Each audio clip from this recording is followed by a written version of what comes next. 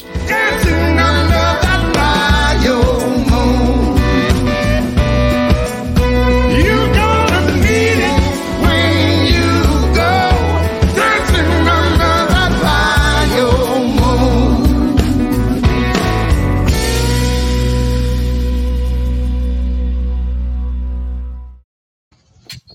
Welcome to Dead Folks Tales. I am your host, author Nola Nash. I am the author of the Crescent City series, which takes place in New Orleans, and we are talking about the cities of the dead, New Orleans cemeteries today.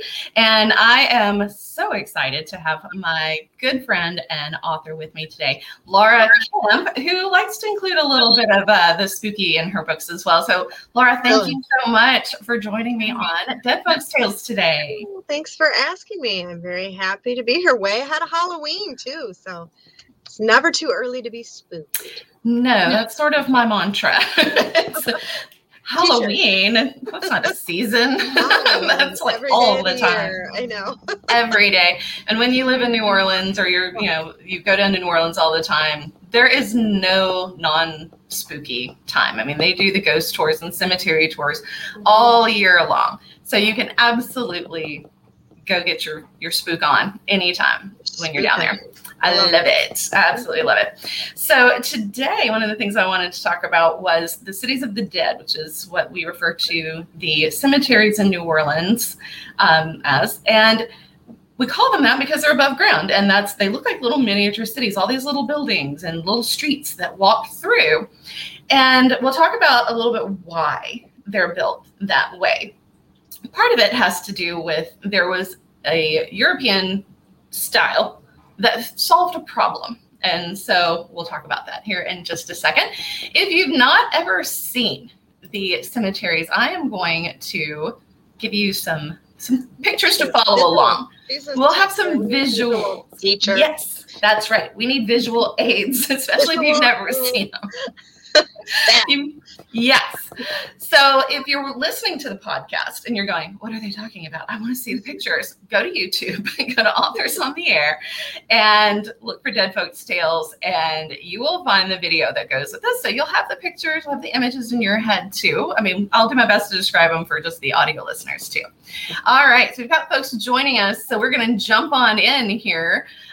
Laura, one of these is going to look real familiar to you in our first slide. It does look familiar. The one on the left. Yeah. That one on the left. What is that one on the left, Laura? Oh, it's a quiz. See, the teacher's quizzing me now too. That is the cover of your first book, correct? Mm-hmm. Crescent City Moon. It sure is. And so that photograph I took, and it became the cover of Crescent City Moon with a little graphic design help. But that photograph, this is just my photograph of Lafayette Cemetery. That's Lafayette Cemetery on the left. Lafayette Cemetery is in the Garden District. And if you take the St. Charles streetcar, you get off at Washington Avenue, hang a left, and walk down a couple of blocks, you are going to come to Commander's Palace, which has some of the best food in town. And across the street is Lafayette Cemetery #1. And the cemetery on the right-hand side of this photograph, where you can see all of those things with that beautiful angel that's topping that tomb and lots of wrought iron. You'll see a lot of wrought iron gates around some of these tombs as well. That is St. Louis Cemetery #1. So numbered. They are numbered because there are several of them. And I don't know why I know the St. Louis cemeteries and why they are numbered, because they were the cathedral's cemetery. And so it's directly behind the French Quarter, straight back behind the cathedral, several blocks is where you'll find St. Louis Cemetery #1. And of course, because it was St. Louis Cathedral, that was the first cemetery that went with it. And then when they ran out of space there, then they have 2 and 3. So is it parishioners, like only parishioners from that cathedral? Okay, so you know which church you went to. Right. Now, there is a section in St. Louis Cathedral that actually there's a Protestant section, because they had to bury the Protestants somewhere too. But the diocese still, they got to go somewhere. Really? And, well, they started trying to put them other places. And it didn't work. Other places. Other places. I love to know where that is. Okay. Well, they tried to put them in the ground, and that didn't work. So the problem, spongy down there. Yes. Now, Lindsay. Exactly. So that's part of the problem is the water table. So what we end up with are these monuments that they look like buildings all in a row. And each one of these buildings contains an entire family. And many generations of the family are buried in this building. Now, this building is, slightly taller than I am. I'm 5 feet tall. It's taller than me, but certainly not enough to put, sometimes 30, 40 people are buried in one of these things. So we're going to talk about how they accomplished that. That's a lot of people in there. It's a lot of people. And then you're going to see why this can also be a problem. But one of the reasons why they started to do this is because the water table is so high, and anytime there's any flooding, it gets even higher. And so you're going to bury people in the ground 6 feet under, right? What happens when the water is not 6 feet underground? You got a serious problem here. Everything floats away. They do. The ground is so soft that as that water table rises, when there's a lot of rain, and of course it's Louisiana, there's a lot of rain, it actually will push anything that is underground up. And the coffins were coming through the ground and rising up, literally rising up. Now you would think that it is a horror story, right? And you would think it's an old problem, but there are areas that they find that, certain events, certain hurricanes, certain, places will flood, and they'll realize that it's not just a French Quarter problem. New places will have this happen. I remember I was between my senior year in high school and my freshman year in college, and there was a hurricane.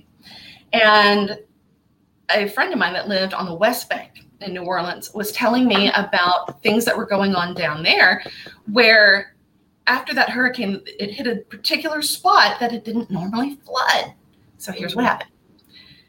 The caskets of recently buried, in the last, 50, 60, 100 years, these people that they thought were in a reasonable place to put them in the ground came up. And not only did they come up, but the streets were so flooded that there were coffins floating down the street. Well, guess what happens when they come to like a fenced-in cul-de-sac? Hey, they stop and circulate. I don't know. Around and around the drain. Yes.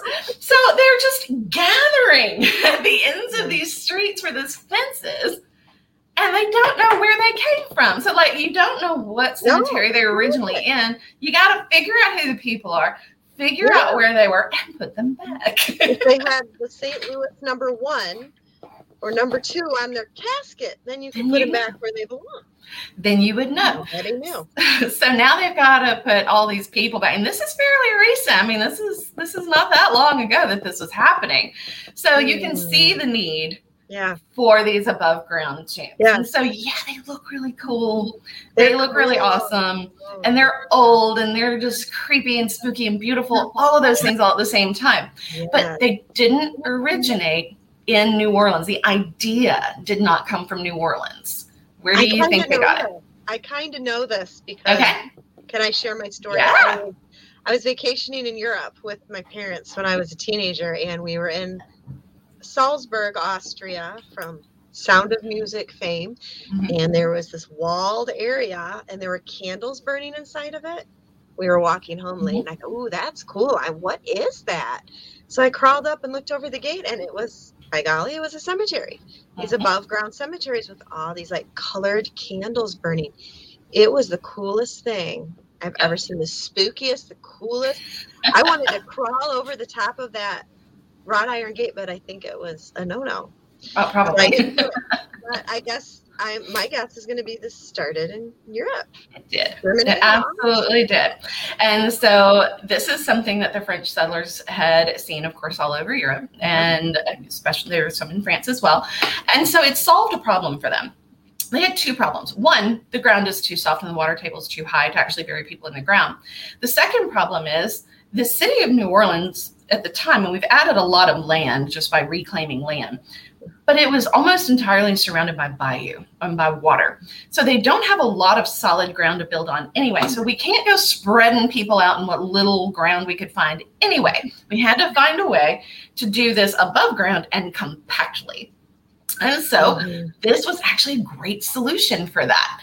So here's how it works. All right.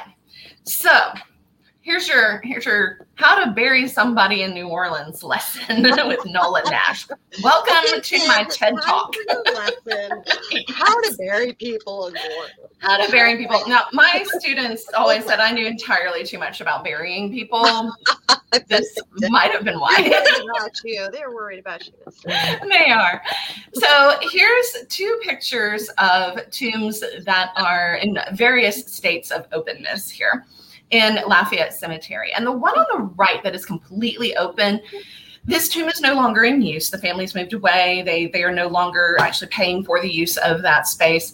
And so the cemetery itself and the people who run that cemetery have decided to hold it kind of as a teaching moment, just to let people see how this actually works. And I took this picture shortly after explaining to a very confused couple who was standing there kind of scratching their heads about what is this and why. So I told them exactly what I'm going to tell you. And then they asked me if I was a tour guide. And I said, no, no, I'm a writer. Don't give her any ideas.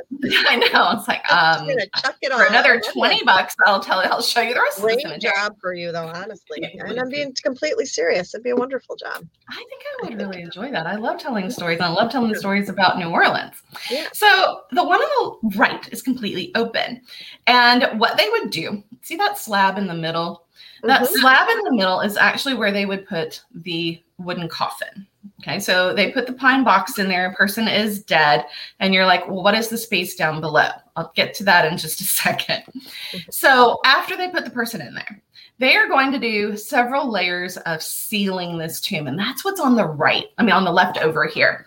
So you'll notice that there's brick and mortar, and then there's like another kind of layer of this like mortar kind of plastered on.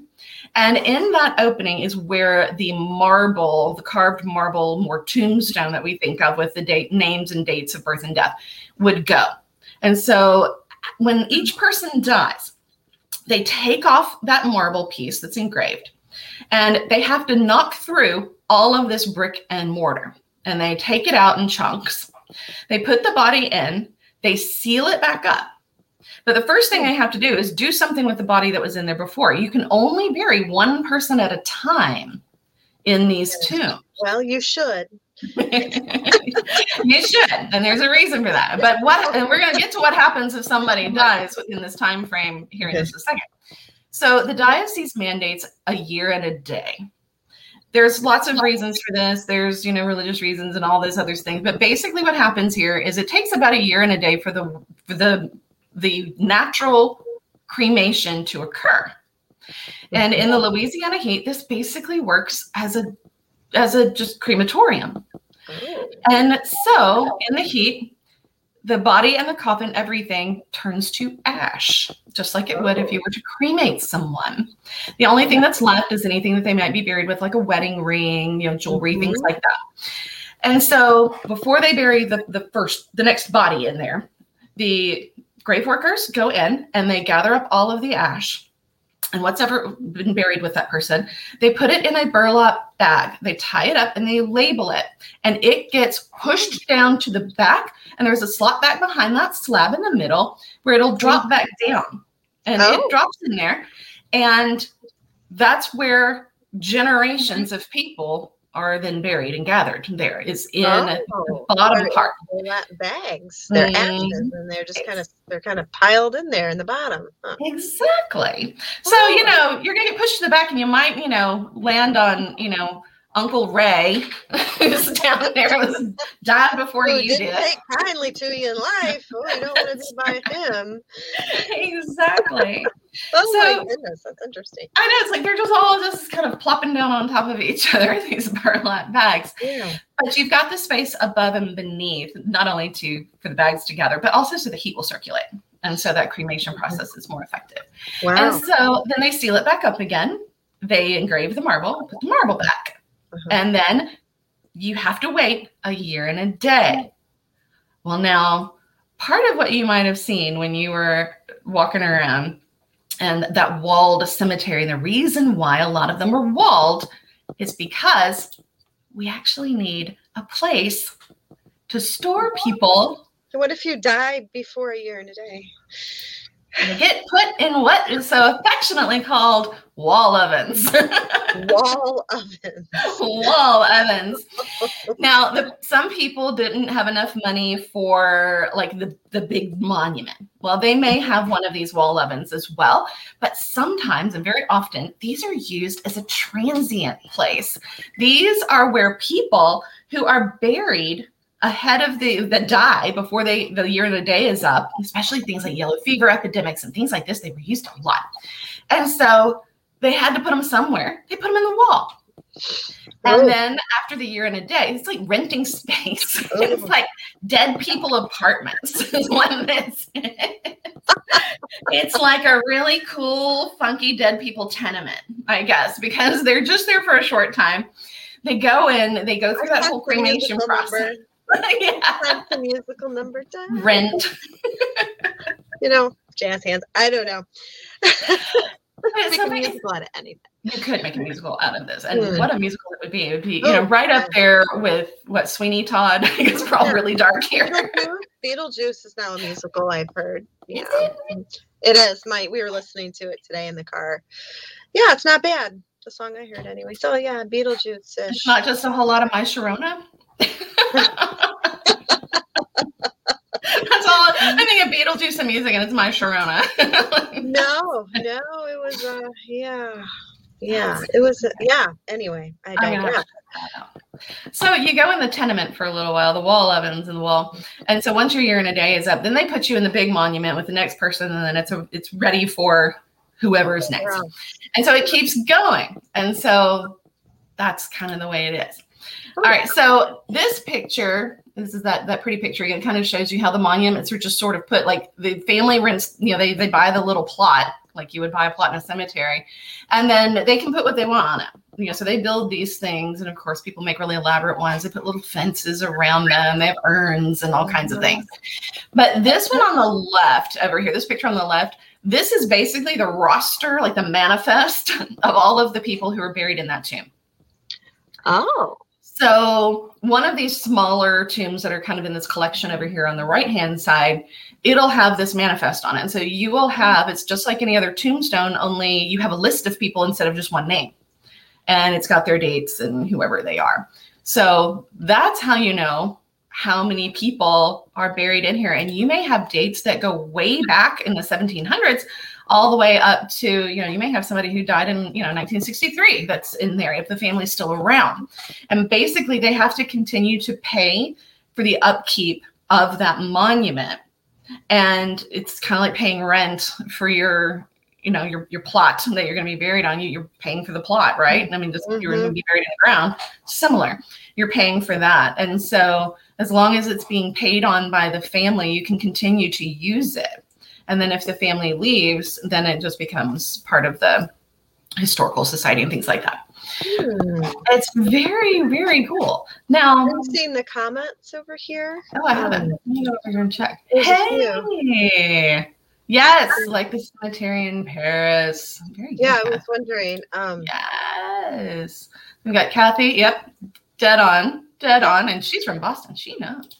And we've got Deborah. I love it when Deborah King comes. Y'all check out Deborah's book because she's amazing. Hi, Deborah. And Sylvia. Hi, Sylvia. Sylvia. We have friends joining us today.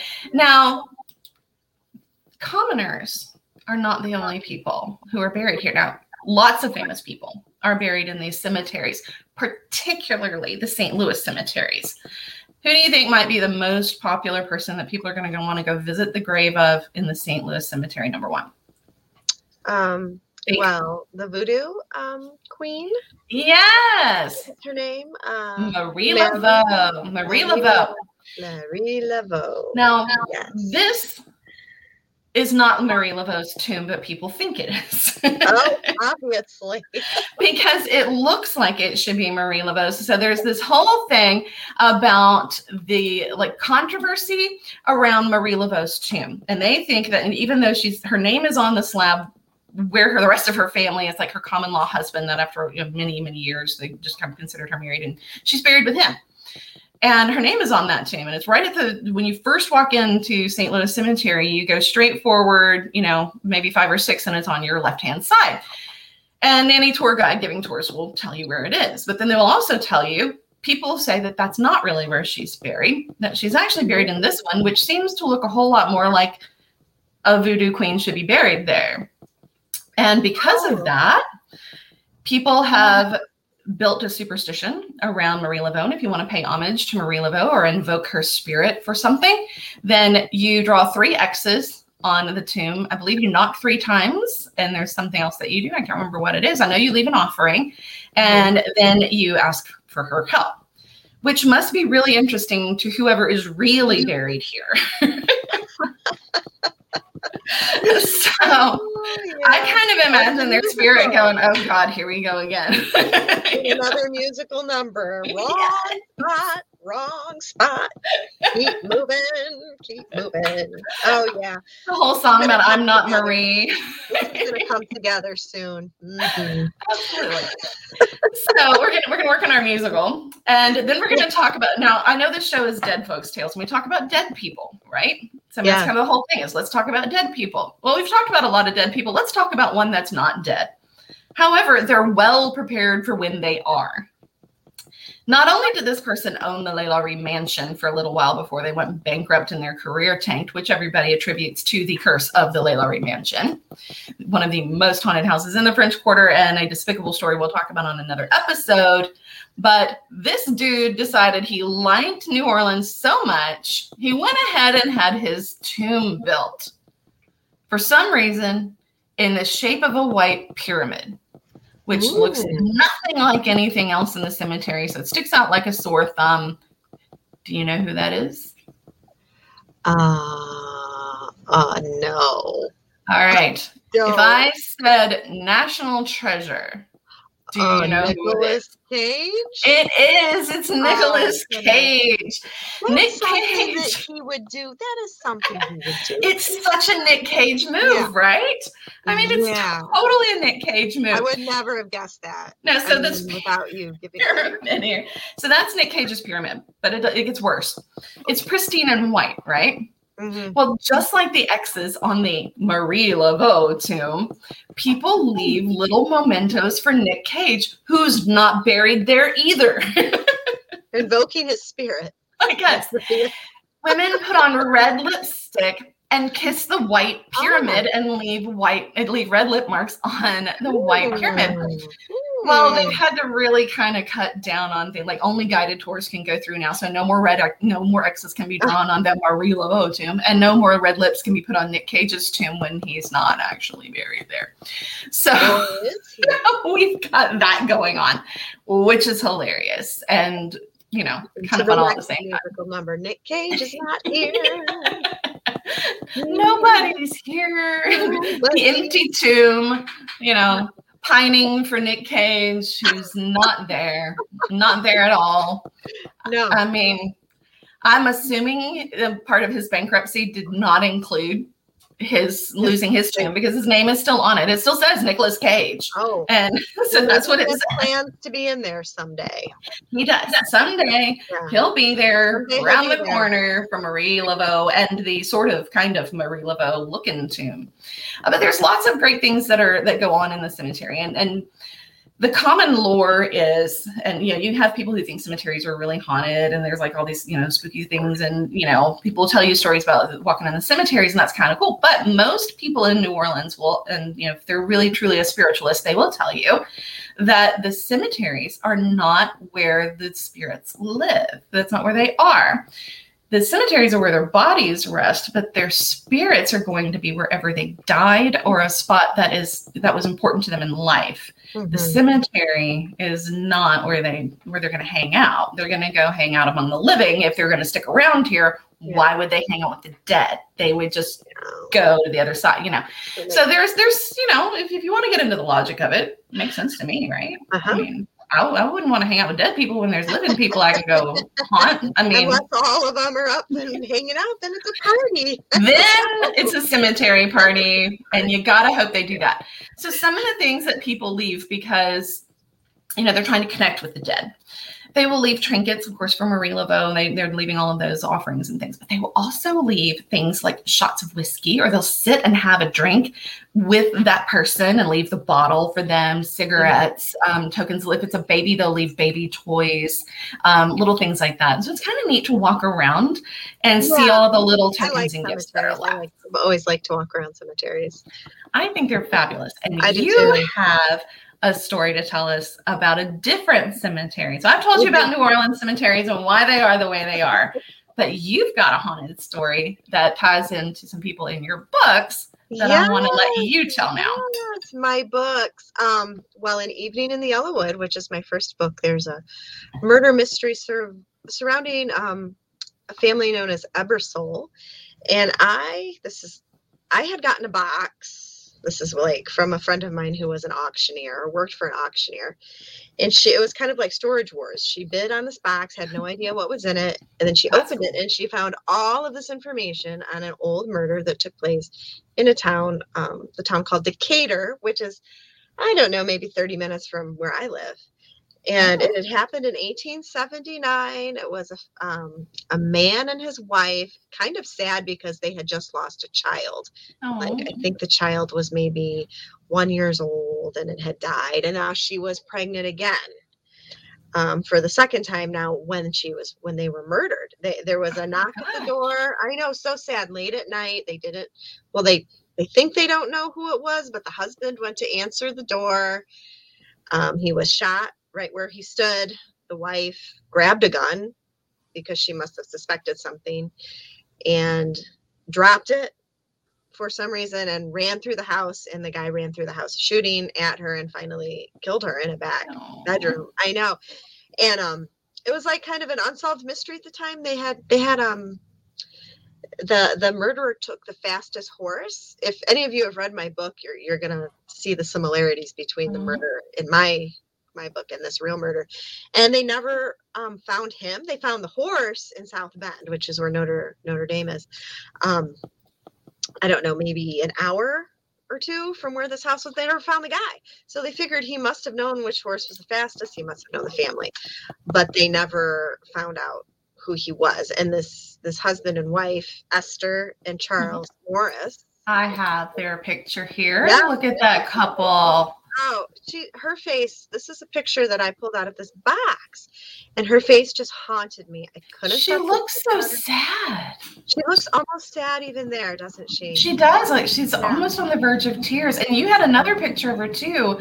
She was looking the other direction, and she just looks sad in both pictures. She did, and she haunted me. And so I based the character of Esther Ebersole, who is very kind of important through all three of the books, on this Esther Morris and then her husband Charles and their unknown murderer. But they are buried in a little cemetery called the Anderson Cemetery. I've got pictures. Here we go. I'm just haunted by her and fascinated by her. And the fact that she was pregnant at the time and that she had just lost a child just adds to that layer of sadness. I mean, that maybe the sadness you see in her eyes. Maybe. But this cemetery is in the middle of nowhere. It's kind of spooky. And on the anniversary date of their murder, which is September the 28th, this tombstone is supposed to glow. That's so cool. Yeah, I mean, I've had actually one of my readers is from this area, and she said she's been out there and she did not see it glow, Did she But go on the right day? she did. She went on September 28th and she didn't see anything. But You need to go. we have to debunk it or I'm going to have to prove it. So Yeah. September is, I don't even see, I have teacher brain. I don't even know what day it is. I don't know what year it is. Yeah, September's coming, right? We're not in September yet. What month is Not it? yet. We're in August. We're middle of August Next still. Next month, I think I'm going to go check it out. I have a calendar right here too. Let's see what the date of September 28th is. It's a Tuesday. Tuesday. So, you need to do a live when you do We that. should do You a need to live from there. What did that mean? Ooh. That'd be pretty late though. It'd probably Would be be pretty 9 or late. 10 o'clock in an old cemetery. It's okay. I think we could do that. We need to go live and do that. We could do a special event, Dead Folks Tales, live with Laura Kemp in a cemetery. Yeah, that would be I think we should cool. do It'd it. be like ghost hunters. Yes. When they put the camera, they attach the camera to their Uh-huh. like headgear, and then Let's do it. I'll be commenting in your ears, and you just like you tell us what you see. I'll be the person that's watching the monitor downstairs.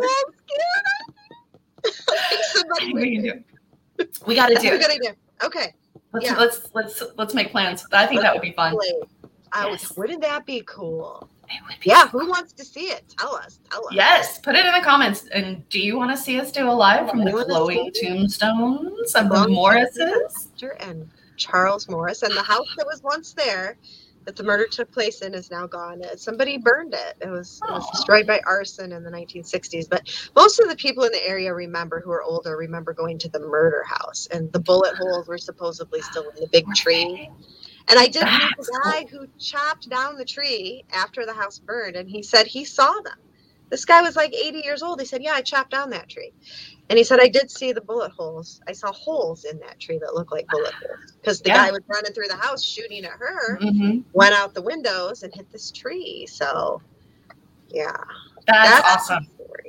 Yeah. All right, if you guys want to see us do that, put that in the comments. Whether you're on Facebook, YouTube, anywhere, put them in the comments. Tell us if you want to see us do this, because I think this would be a lot of fun. Special edition Dead Folks Tales. It's a Tuesday. Let's do it. Yes. It must have been meant to be that it was on a Tuesday. So there you go. It's Tuesday. We can do it. Totally do it. All right. We got folks already saying they want to do it. Oh, Deborah's got a story about a cemetery too. Visits with Santa and Easter egg hunts in the cemetery in Chicago.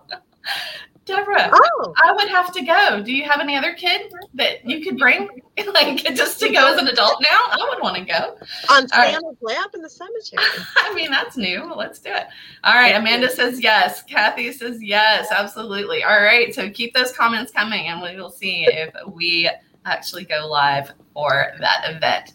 Laura, tell folks where to find you before we have to wrap up here and get to our theme music, our Bayou Moon over here. You can find me on Facebook at Laura Kemp Author, but Kemp Camp is where you're going to want to hang out if you're on Facebook, because that's where I find most you of my do. It's so fun at Kemp Camp. That's my second job. And then L Kemp Writes on Instagram, and I just opened a TikTok account. Did you? I have not done that yet. I'm afraid of TikTok. I am too, but I think that I might try some ticking and talking. And I'm L Kemp Writes. L Kemp Writes there too. I figured nobody really wants to hear what I have to say in those little I don't know. There's some cool stuff going on for authors on TikTok. Is there? There's some cool stuff. Yeah. All right. I may have to bite the bullet and do it. Speaking of shooting people. I'm going to have some help from my children for that. And they seen the look of horror on their face when I said I was on TikTok. They were like, I know. I mentioned that to my kids, and they went, Mom, no. Yeah, no. They don't want me anywhere on TikTok. No, it's like, invasion. Well, it's like what happened to Facebook and then Instagram. The grown-ups got on, and it wasn't cool for the kids anymore. He said, Mom, you're a Facebook mom. Yes, that's what I was told mom too. Who takes pictures of her food or whatever. Yeah. Don't get on TikTok. I was told not to do that, so I don't know. Baby, I'm there. I am my own woman, and I will get on TikTok if I want to. TikTok if I want. So right.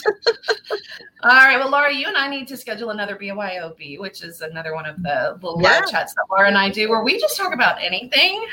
So be on the lookout for that. We'll have another one of those coming. We like to do those about once a month where she talks about books and I drink. That's sort of my MO on that show. She tells me what she's reading and I'm going, I haven't read anything lately, so I'm just going to drink here. It's a lot of fun. I mean, it's supposed to be bring your own books. I bring my booze. We're good. And it's a balanced show. And boys. We talk boys. Gotta talk about boys. Yes, yeah, absolutely. We'll get one of those scheduled and maybe we'll do this little ghost hunt from I'm excited. I think we absolutely should. Absolutely. All right. So those of you who have been joining us live, thank you so much for tuning in. If you're watching after the fact or listening after the fact, we appreciate you as well. And join us next time as we talk about dead people. You're gonna need it.